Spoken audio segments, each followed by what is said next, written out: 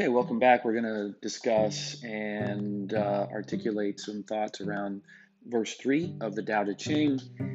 This time we again go to a dichotomy and an enigma wrapped in this wisdom. So we are always trying to impose our will and force outcomes in life. And where that really shows up is in our language. So what I see in this verse is really just kind of opening up space, giving up the idea that you can impose your will on things and people. So here I go.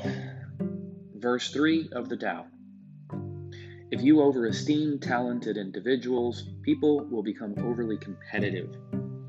If you overvalue possessions, people will begin to steal.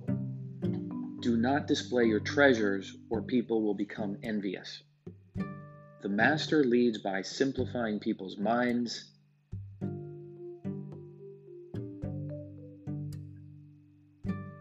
filling their bellies, weakening their ambitions, and making them become strong. Preferring simplicity and freedom from desires, avoiding the pitfalls of knowledge and wrong action. For those who practice not doing, everything will fall into place.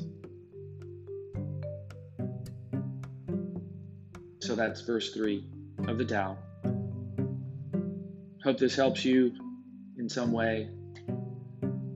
Maybe let me know in the comments if this makes any sense. Thanks for listening. See you next time.